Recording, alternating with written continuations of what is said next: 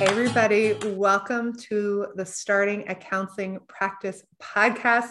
This is Miranda from Zynnyme, and I'm really excited to have Annie here from The Rebel Therapist that's going to be talking about the rebellion of what happens when, if you decide to close your practice and do something different.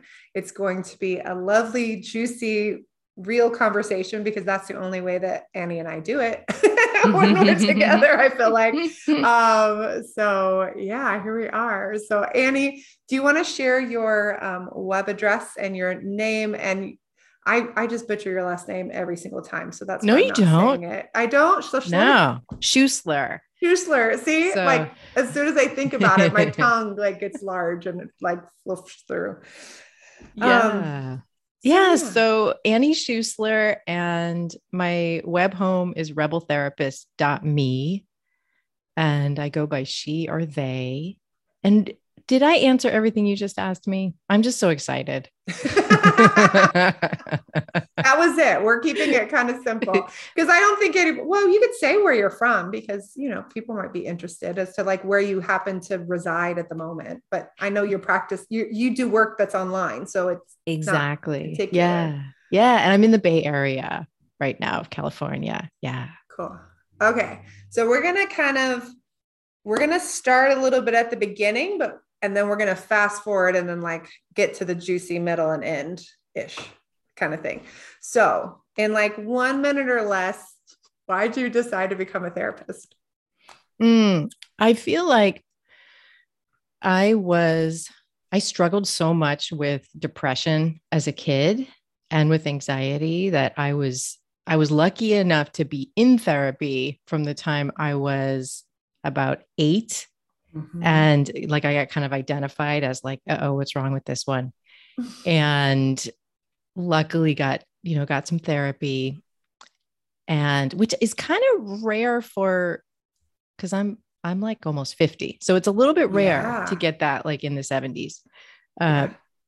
And Hippie parents or hippie parents, there that white, makes it less rare. yeah, like some white privilege, like, a combination of things. And like I went to a liberal school. So yeah, so I had a lot of therapy. And in the course of that, I I really got interested in the other side of it. Like I got really curious about how therapy works, how maybe I could be a therapist myself.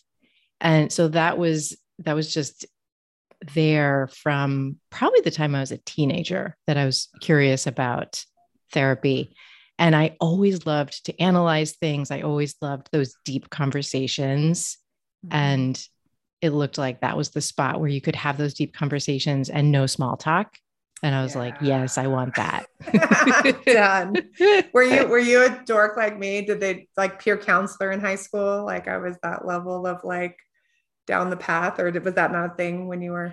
I did that in college. Yeah. So I Yeah. started down that path in Yeah. college. Absolutely. Yeah. Perfect. And then Yeah. how long did it take you to get through the like schooling and licensure part of things? Well, I took a little side path because I didn't feel like I could be a therapist until I had some more life experience. Mm. So I took a side path and I co-owned a restaurant for a few years and did some different really cool stuff. Mm-hmm. And then I became a therapist when I was in my late 20s. Okay. And then I went into I was working in agencies, and I also went into private practice. And so I was a therapist for 20 years. Mm.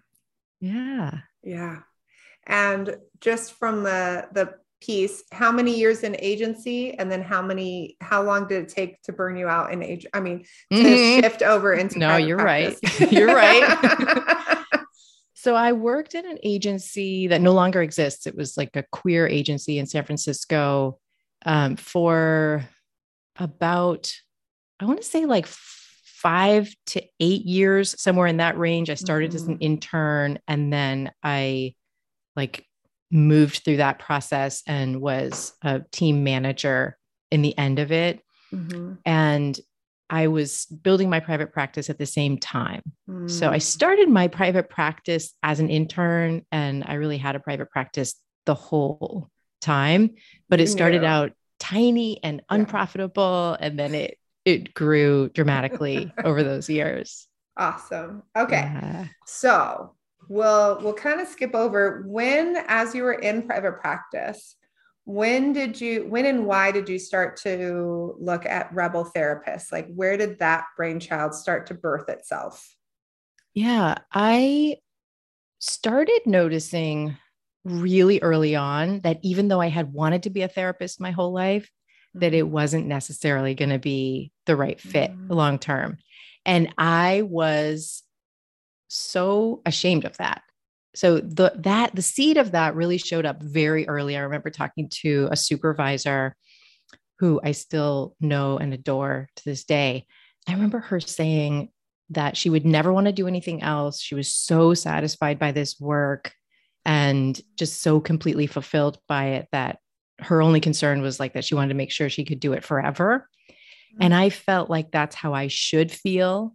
Oh. And I was only just like a couple years in at that point, if that. And I was like, oh no, I don't think I feel this way. And I better, just go to more trainings, and maybe I just need to get to be a better therapist. And then I'm going to feel that way too. Mm. Did, as we all do, like did all the trainings in the world, Yeah. got a lot of years under my belt, like did some really good work. And still, I didn't feel like that supervisor. I felt like there was this other part of me, this other set of skills that I wanted to use, these other parts of my personality I wanted to use. And I just kind of kept trying to figure out a way to make being a therapist the right fit for me. Mm. And business coaching started showing up around the edges where I was learning how to make my own profitable business fly and be joyful. And that's, as you know, like that's a lot to learn. Yeah. And I found that I loved that learning and I loved sharing it with other people. And so around the edges, I was informally coaching other therapists in private practice on their businesses and loving that work. And so it took a long time for me to really give myself permission to step all the way into that work and say, this is actually what I want to do. Yeah. And so then I started building that. It's going to be about 12 years ago now. I started building that. And then it took me longer, and I think too long really, to step all the way into that and say, this is what I want to do. This is To really give what I want to yourself do. permission. Yes. It's so interesting because I feel like there's so much about our paths that are like that are very similar, but also like very different. I started doing coaching. I kind of fell into it just because I had this online community for study for exams. And so people, when I started my private practice during the recession, were like, what are you doing? How are you doing this? Can you help? And I was like, sure, I'll show you what I did. I'll help you build the website. I'll show you how to show up on Google. Like oh, wait, now you're showing up on Google, but like, you don't know how to have the conversation. Oh, let me teach you how to like have the conversation, all the things. But as it was growing and expanding, I was having this, like, I actually started like basically in prayer, meditation, whatever you want to call it. I was having this thing that just kept saying, let go, let go, let go. And I actually called Kelly at the time and I was like, hey, look, I know we have this like whole business together, but like, I feel like I'm being told to let go. And I can't imagine that any like higher power, universal truth would tell me to let go of therapy. That couldn't possibly be it. Yeah. Because therapy is like the thing. Yeah. This is the thing that changes lives. This has such a direct impact. And I was still discounting in some ways the like real emotional and psychological and empowerment based and therapeutic impact of business coaching. Like it's pretty magical, like what we Yes. do. Like it is like, it ticks all the boxes. But I was like convinced in that moment that like, and she was like, well, like, are you being directed to like let go of Zynnyme? And I was like, well, I don't know. Like, I don't feel like I keep asking the question and I don't get that answer, but my head says, I can't imagine that I would let go of therapy. Yeah. Right. And like maybe that it's struggle. like, I wonder if it's like a weird trick because for both of us, it wasn't letting go of therapy altogether. Like we have these profound and meaningful relationships with therapy and with therapists. So it's like a little tricky to figure out. Yeah. I mean, sometimes I think of what I do and what we do and our coaches do in our program as business therapy. Like, and it's been funny over the years. Like I remember someone saying like, this is a therapist empowerment program disguised as a business building course or something like all of these things that say like, oh, wow. Like when we make a change in one area of our life, it impacts all the other areas, right? Like that's what they teach us when we were going to therapy school, right? Going to the therapy school is like, hey, when somebody makes a change in an area, it can go in and it can start to change the way they react in other similar situations. So when a therapist learns how to, change their anxiety about money in their business, then it changes their anxiety about money in their personal finances. And when they learn to say no to someone who's asking something of them that crosses their boundaries in business, it gets a little easier at home. And, it's an interesting thing to watch. And absolutely. It's just kind of magic. Yeah. And I think for me, it's a really good fit that I get to help people walk through a very concrete process in order to do some really deep transformational work, right? Like that's where I happen to get to help people with things like visibility. Yeah. And often like embracing parts of their identity, all kinds of deep things. Yeah. And the way I happen to help them do it is by creating programs. Like that's the vehicle for the work. And, I love that magical thing of helping someone do something concrete, but then allowing that to unearth so much other stuff. I think it brings it all up to the surface. Yeah. Right. Like so fast. Something simple like, hey, let's get your picture on your website. Yeah.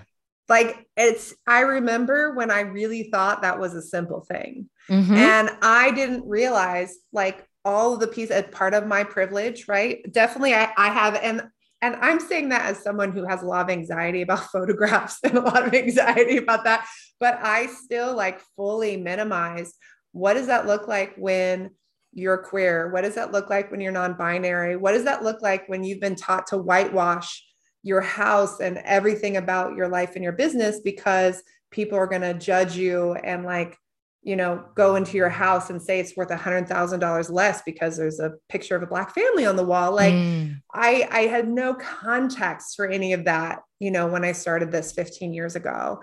And to see like, to let my clients really like inform me and to look and explore, well, what is the thing? Like, what is the thing that I'm missing? Oh shit, I'm missing a lot. And now that I understand it, now the conversation looks really different about how to break through that and how to start to really kind of break through some of that like systemic oppression that's happened over a long period of time and how to create real safety for people and to explore what does this mean? Like, what does this look like emotionally? And let's prepare you for, what does that look like? How does that maybe having a picture will protect you from microaggressions, but also might make you a target of over aggression. So like, how do we prepare you for both scenarios, whatever your decision is? So it's so much bigger. Yeah. It's also like, I have to remind myself with what can feel like a small step to me, like sending out a weekly email, like for, when someone is taking their business in a new direction and going into more of the global online space. Like, and part of that might be writing a weekly email to your list. And that now for me is not a big deal. Like in my own personal business, that's not a big deal anymore, but it used to be. And now other things are a really big deal to me. And so I have to slow down for a second and do what you just did and like remind myself, okay, this is a big step the first time that you do it, or like the fifth time that you do it. Yeah. And there's an emotional process and a spiritual process to it. Yeah. And yeah, I love how you just slowed that down around the photo. Yeah. And I think that even again, going back to that place, like the amount of times that I've been able to like having a conversation with a coaching client and say like, what's it been like when you've spoken up before? Yeah. You find the history and you're like, okay, cool. So you're going to do that in therapy, but in this moment, right? Like we can at least identify like, hey, do you notice like where you're feeling that in your body? Is this old stuff? Oh, it is. Okay. So let's honor that this is old stuff. And let's like, what do you need to be able to move through this? Like, does it need to be something that we just do something different? Do you need some more time? Do we need some brain spotting? Do we need some therapy? Do we need some journaling? Like, let's get to know your body and listen to what your body's telling you that it needs some attention, right? Instead of just railroading over it. But I think the other piece going back to that, right? So we're talking about this idea of like being in the struggle of like being pulled in a direction or pushed in a direction and feeling like, well, no, I can't or shouldn't give this other thing up. What was the turning point, breaking point, shifting point? What was like the moment for you where you're like, it's time? Yeah. Like it's time to actually close the practice. Yeah. Oh, wow. Yeah. So by the time I closed my practice, I had my practice to a point where I really loved it. And so that sounds weird, probably not to you, but that might sound weird to some folks. Like, well, why would you then close it if you loved it? But getting to the point where I loved it for me was really giving myself permission a bunch of times to make changes in my practice, like to set the hours I wanted, to really work with the folks who I was best suited to work with, and to give myself permission to be really out as queer on my website and everywhere, all kinds of stuff like that, that liberated me and made my work better. And it was down to one morning a week. So it would be Tuesday mornings every week. I would go into the office before COVID, and I loved it. And I loved and still love the folks who I was working with. And still, I hit this point where I realized it was very much like, I know you talk about Marie Kondo. Yeah. Freaking genius. It was really a moment of a Marie Kondo thing of realizing, okay, but what would I do now to create this therapy practice? If I didn't have it, what would I do to get a license? What would I do to like grow a practice? And I realized that this wasn't something I wanted to take into the future with me, that this was something I wanted to like honor and thank and release, because I really love having a simple life and running one business. And so it was like, okay, even though this is freaking great and meaningful, like there's an opportunity to cost to everything. You don't get to do everything in this one precious life. Yes. This whole idea of the amount of people that think the idea of multiple streams of income means that you should have multiple businesses. Oh God, and no. Like, please no. Like, or that like they need a passive income stream, right? That's never passive. No. And they're like at the point that you have two different audiences and two different websites. Like I've had the points in my life and my business where I had 3 different Facebook pages, 3 different email systems, 3 different versions of MailChimp at that point back in the day, 3 different Twitters, like all of those pieces. Like it is more mental energy than people really realize to be balancing those pieces. And that's having two separate businesses is different than having one business where you happen to have like two services you provide. Yes. And even that sometimes can be a little complex, like depending on what the services are. But I think there's something to that place of like getting down to the core of quality of life and joy, and to be able to say like, oh, I really only need one profit and loss. I only need to have like one LLC or one S Corp filing or what have you. Like, depending on how disparate your businesses are, it really does. I think it's like having kids. I'm saying this as someone who has one child, by the way, that like, I never think of kids as like that you're just like adding one on. I think of them as exponential until you get to 5, right? And then you're okay until you get to the point that you need like more than 8. So like you have to get the big van that you need the thing. Like at that point, they kind of like take care of each other or whatever. But yeah, 3 kids is not like having 1 kids. Like it's a whole different like experience. Yeah. And I also felt like, okay, so what I could do with Rebel Therapist as is, this when I had my practice, I can make it really wonderful. And what more can I do with it if I take all of this energy and I put it not all my energy, but all of my business energy into Rebel Therapist? It just can do even more. And so I'm one person, and I realized, I can make a bigger impact if I have one business. And I can also, like right before we hit record, we were talking about joy and like some of the things we like to do for joy. Like I can play my ukulele, for example. Yes.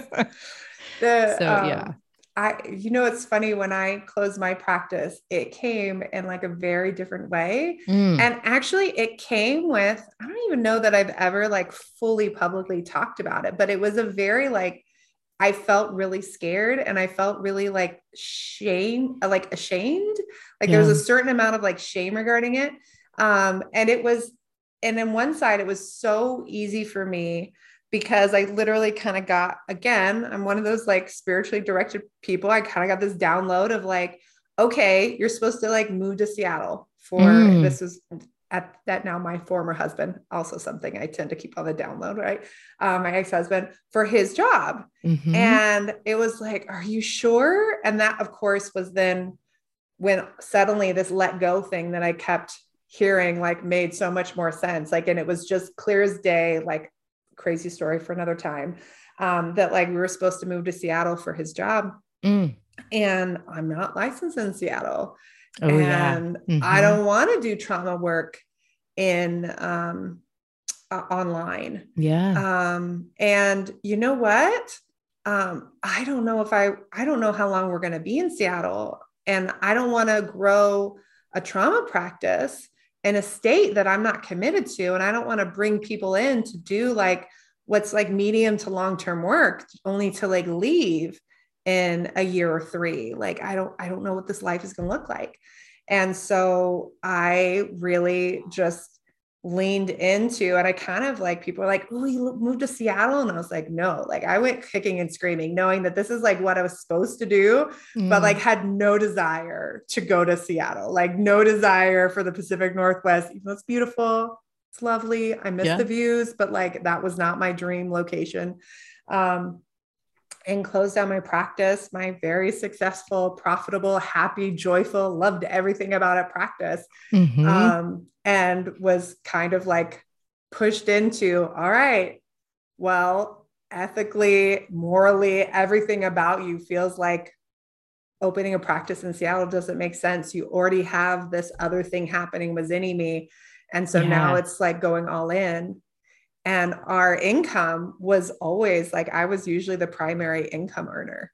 So then we moved to Seattle, and it was a very expensive place to live. So I had to like figure it out really quickly to replace my income from the other place in a way that made sense but that going all in and having like full focus, I mean, it was really the point that Zynnyme went from something that kind of was interesting and helped a few people to really starting to make a dent in the world. Mm-hmm. You know, it's like betting on yourself, going all in on yourself. Yeah. Yeah.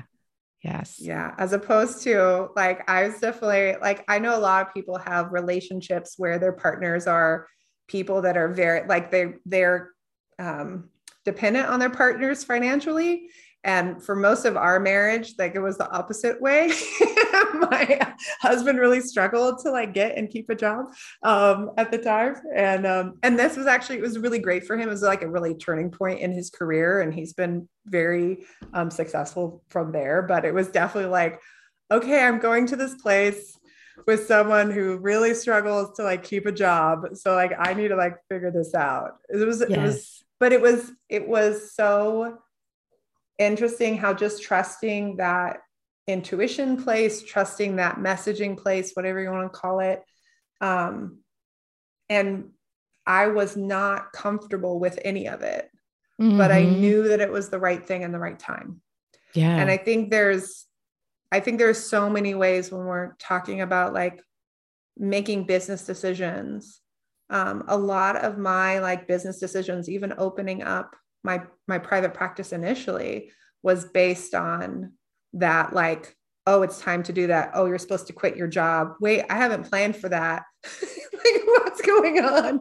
Okay, I'm going to do the thing, but I'm terrified. And I'm just going to like figure it out as I go. And, you know, we definitely, in our coaching, we try to teach people the other way to like be planful and to like, you know, tick all the T's and dot all the things. But like, at the same time, there's this core place where sometimes it's just time. That's and right. Like, you just know it with your whole being. And I think it can be really powerful on whichever side of the fence you're on, when you know that a change needs to be made, to know that like sometimes you cross every T and dot every I, and sometimes you just go for it. Yeah, absolutely. And like, I feel like there's a rhythm to that that's different for each of us. Like, I'm very risk tolerant. Like, I tend to do some behind the scenes research and like feel into things. And I have kind of a process to check in with myself every morning.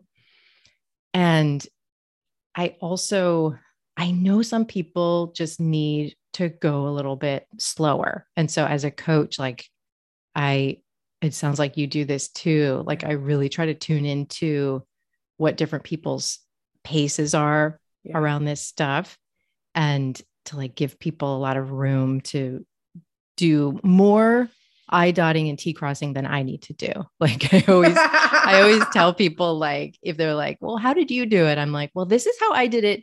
And like, you may need to talk to more lawyers and like, you know, take more time with this. You may need a bigger on-ramp than I needed. And like, but yeah, I also love hearing about how you've been the breadwinner, and that's been my story too. And I think that's really, you know, it does make it different. It does make it different to take that leap of faith, knowing that you're kind of carrying your family with you. Yeah. And that you're betting on yourself, and it kind of has to work out. Like, I think the fact that it kind of has to work out often really has helped me to take the action that I need to take. Like, I'm kind of grateful for it, actually, for being the breadwinner in my family. And that has given me it's given me a fire that I don't know if I would have had in the same way. I don't know that I would have been as, like, I will even say, so when one of the times I was already in private practice, I had a infant, probably maybe still breastfeeding a little bit, but probably towards the end, maybe like infant, like two-ish, somewhere around there. And we just bought a house. not a super expensive house, but like just bought a house and just done a little bit of like super old, like God bless it kind of house. My grandfather walked in and was like, this needs a lot of work. That was his comment on like the house purchase. Thanks, Grandpa. And had just invested like bought the house and then used the little bit of savings to like take care of the floors that were like coming up in sheets and what have you. And I was like, okay, now we need to like reclaim savings. And then my husband lost his job. And I remember I went and started interviewing places. Like, okay, I need to like go and get, I need benefits. We got to like figure this thing out. And then I went through, I got a job offer, and then I sat down and I like just was like still, and I did the math and I was like, what am I doing? Like the best way for me to take care of my family is not to go and get a job that's 32 hours a week on top of my practice. Like the best thing I could do for my family is raise my fee and see a few more clients like in this interim and like figure it out and ask for more support from my partner in terms of like what's happening with our kid. And, like I need to really be super intentional. And it was an interesting time. I think there is a lot of pressure for therapists in general to charge a fee as if they don't have bills or as if they have a second income, even if they don't. And I think especially for women, there is like this expectation and this secret shame if you have a partner that's not bringing in an income, that like somehow you're supposed to like magically ignore that fact and like figure it out. And it was like, no, I can't. Like, I'm not gonna do that. I'm not going to put our family into debt because other people are uncomfortable with the fee that I'm charging. Like, and it wasn't a horrible fee, but I remember like getting a lot of pushback. Absolutely. Then, being relatively newly licensed and out there doing the work and, Yeah, that's a really good point, that there's this kind of unspoken idea that there's somebody else supporting you, and that's part of why some people can charge a lower fee. And that's kind of a hidden part of it. But yeah, if you're supporting a family, if you live in a place where you need to make more money to take care of yourself, take care of your family when people get sick, to just have a life that actually works for you. Yeah.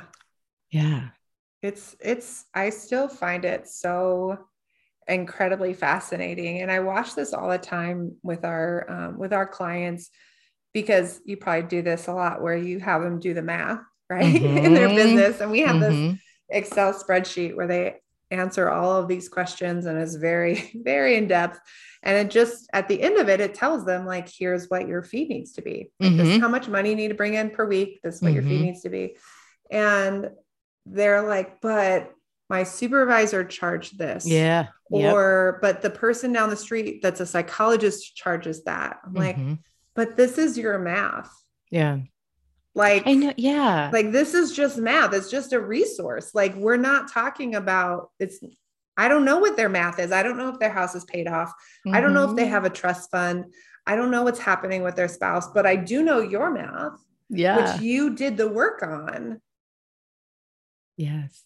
I love this thing that Tiffany McLean has said about, so if you're undercharging, like if you're setting up your business in a way that you're not meeting your needs, like you're not paying your bills, or you're not able to take care of yourself, if let's say you do need to take some time off, if that's present, it's present in the room. Like that fact and that reality is there in the room as well. And that is impacting things.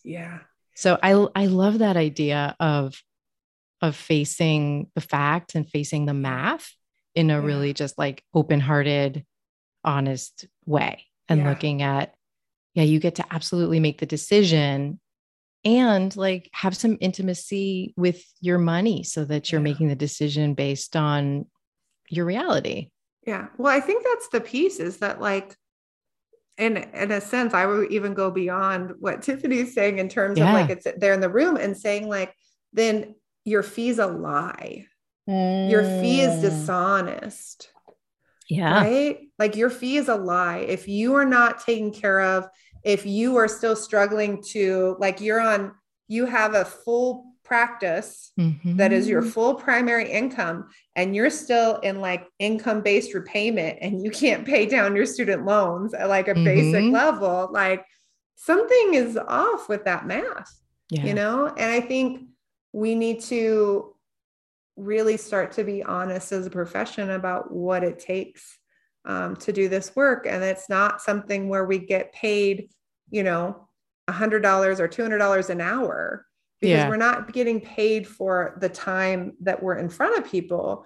We're getting paid for all the time that came before that moment, all the time that comes out of that session. And that includes your website or paying someone to manage it, your bookkeeping or paying someone to do the bookkeeping. Like, no matter how you, like, people are like, well, I'll just do it myself. I'm like, cool. Then you have less time for therapy and we need to do that. Okay. I'll just pay someone else. Cool. Then you have more expenses. Yeah. like it doesn't matter where you put it in. Like there's just a cost to running business, and we have to be honest about that cost. And our clients need us to be fully present. They need us to not come in tomorrow and say, hey, I'm done. And honestly, I think that lie of the fee, I think it really contributes to burnout and unprofessionalism in our profession, like in major ways. I don't think people mean to fall asleep in session. I don't think people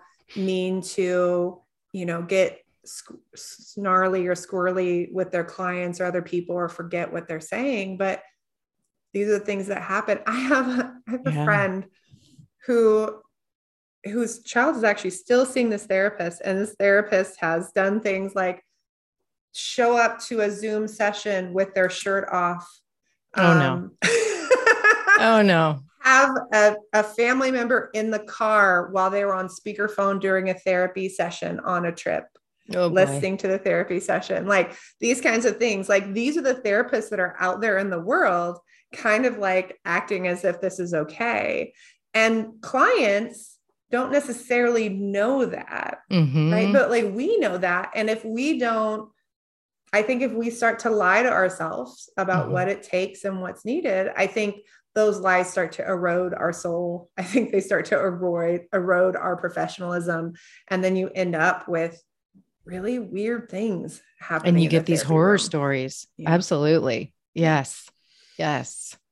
It also feels like, so you and I both have in our stories that we really, I guess I want to use the word optimized. Like we both really optimized our practices before letting them go. Yeah. And I think that's a really important part of this, because I think there's a fantasy when people start working with me. Some of them have a fantasy of, I'm going to solve this by jumping into something different. Like I'm going to solve this by creating a program beyond private practice. And I'm like, yes, I freaking love helping people do that. And if you optimize your therapy practice either before or at the same time, like that will set you up to do this in the right way, to figure out if it's even right for you, and then to do it in the right way. But if you jump into the next thing, whether it's like a program beyond private practice or whether it's like switching careers, whatever it is, consulting or business coaching, that's one of mine. I love it. People are like, I don't really like being in private practice. I'm not making good profits, so I'm going to become a business coach. And I'm like, girl, no, you got to optimize that. Heal thyself first. Yes.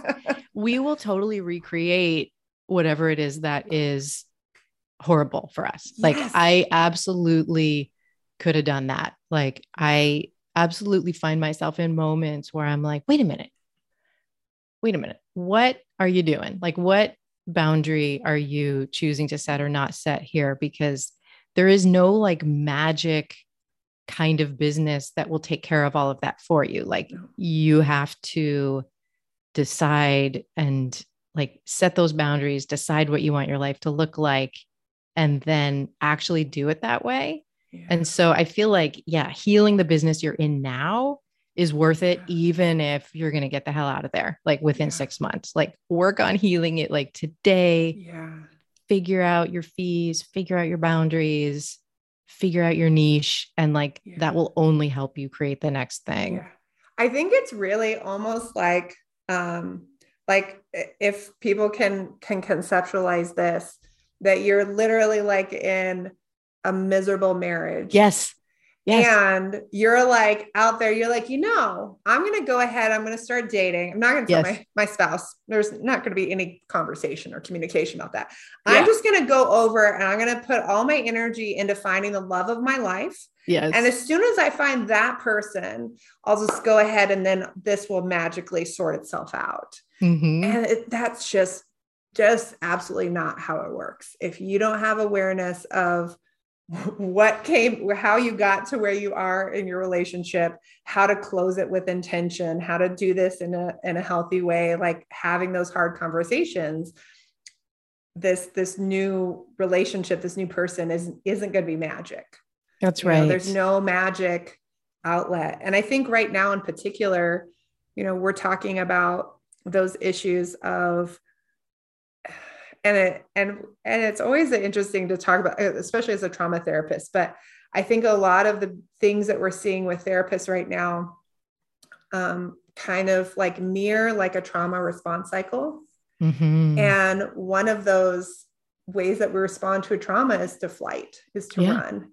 And I think there's a lot of people right now who are like flighting. They're kind of like running into, I need a passive income screen. I need to become a this, I need to become a that. I need to go and do something different without really looking at like, well, is this your intuition? Like really telling you it's time and like, let's explore it. And then there's no panic about that.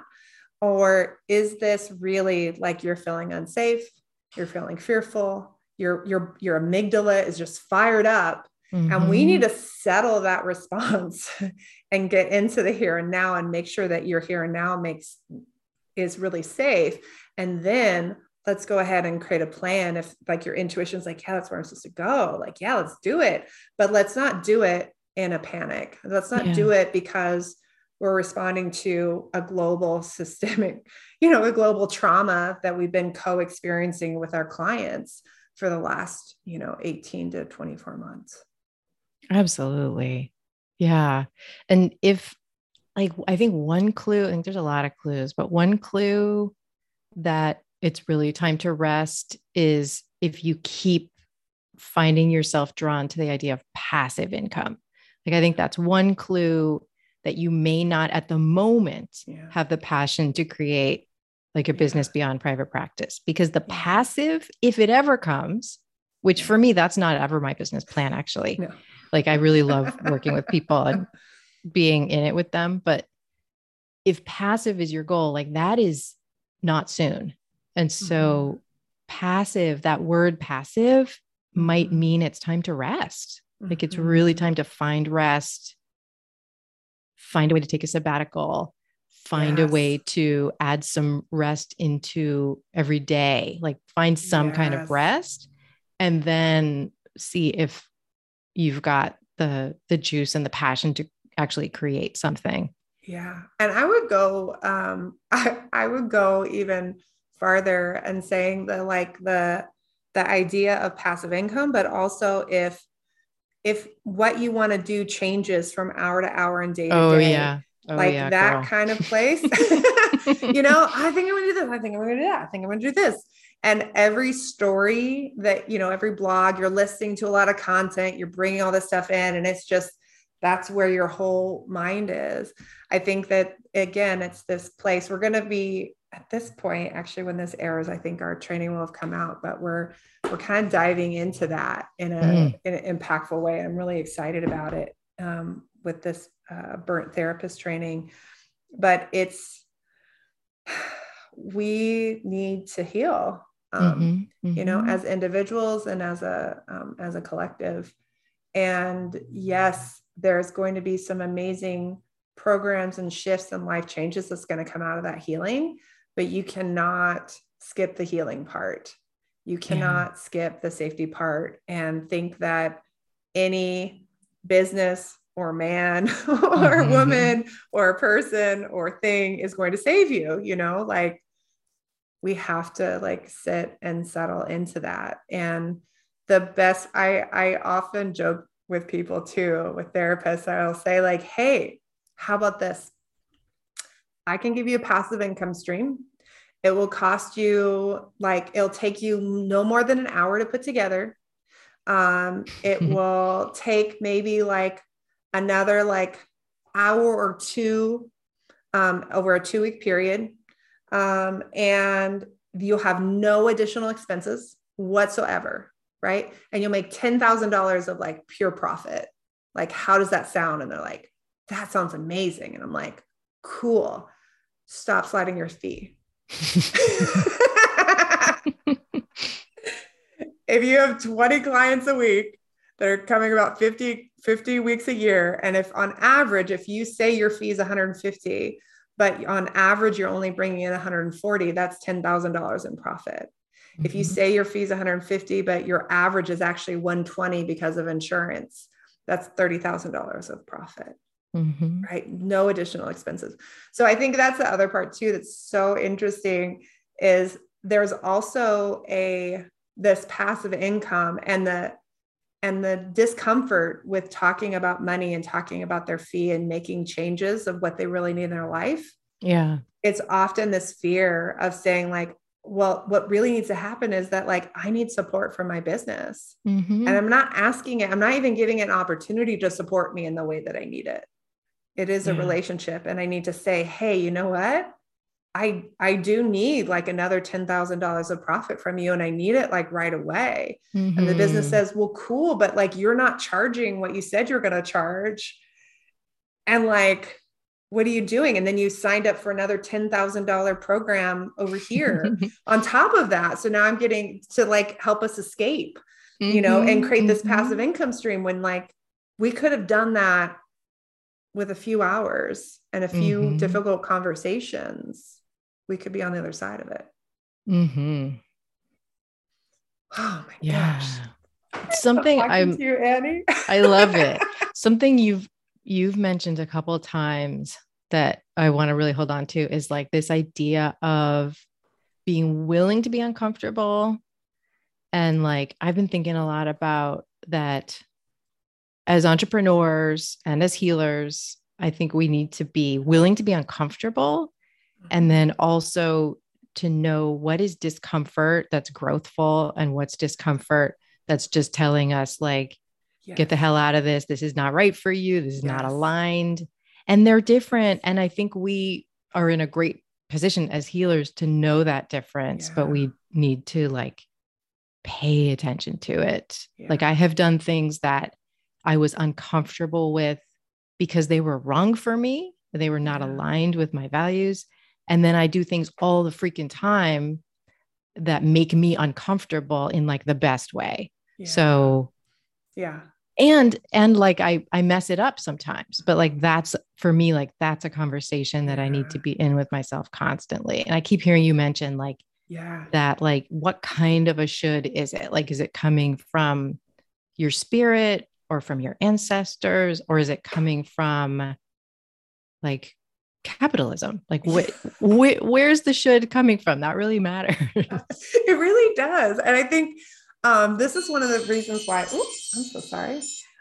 This is one of the reasons why I really like the whole, like, what we do in one thing is what we do in everything. And I think a lot of therapists do not, like, we all need more hobbies. We need things outside of the therapy room that allow us to get to know ourselves and how we feel in different situations, so that we can like explore that and notice where it comes up. So for example, like climbing for me. I have a fear of heights, or acro yoga, like to know the difference between, oh, I can see that this is safe rationally. And I can feel that this is bringing up my issues of allowing other people to like to support me. And it's hard for me to trust people, but I can see that this person is trustworthy. So let me practice leaning into that discomfort of allowing myself with trustworthy people to be like literally physically supported. Yeah. And how might that help me in other areas of my life to allow, right, to figure out who I can trust, versus, and also with acro yoga, right, you balance on other people. There are people where I'm like, oh, that's not someone that I would trust to support me. That doesn't feel safe for me. And can I communicate that with someone? You know, like I was doing something where I was supporting someone, I was holding them up in the air. They were upside down. And then when it started, I said, oh, down. And they didn't like kind of like listen. And then they decided to kind of bail in a way that I felt really uncomfortable with. And they were fine. They were like, oh no, I knew it was safe. And I'm like, but I need to communicate to you. That felt really unsafe for me. But that has been like work to say, like, I really like playing with you. This is really fun. For me, it feels real uncomfortable. And I don't, can we talk about how we can bail in the future when something's not working? Right. But those skills that I practice in this silly, playful environment, do they come up in my business?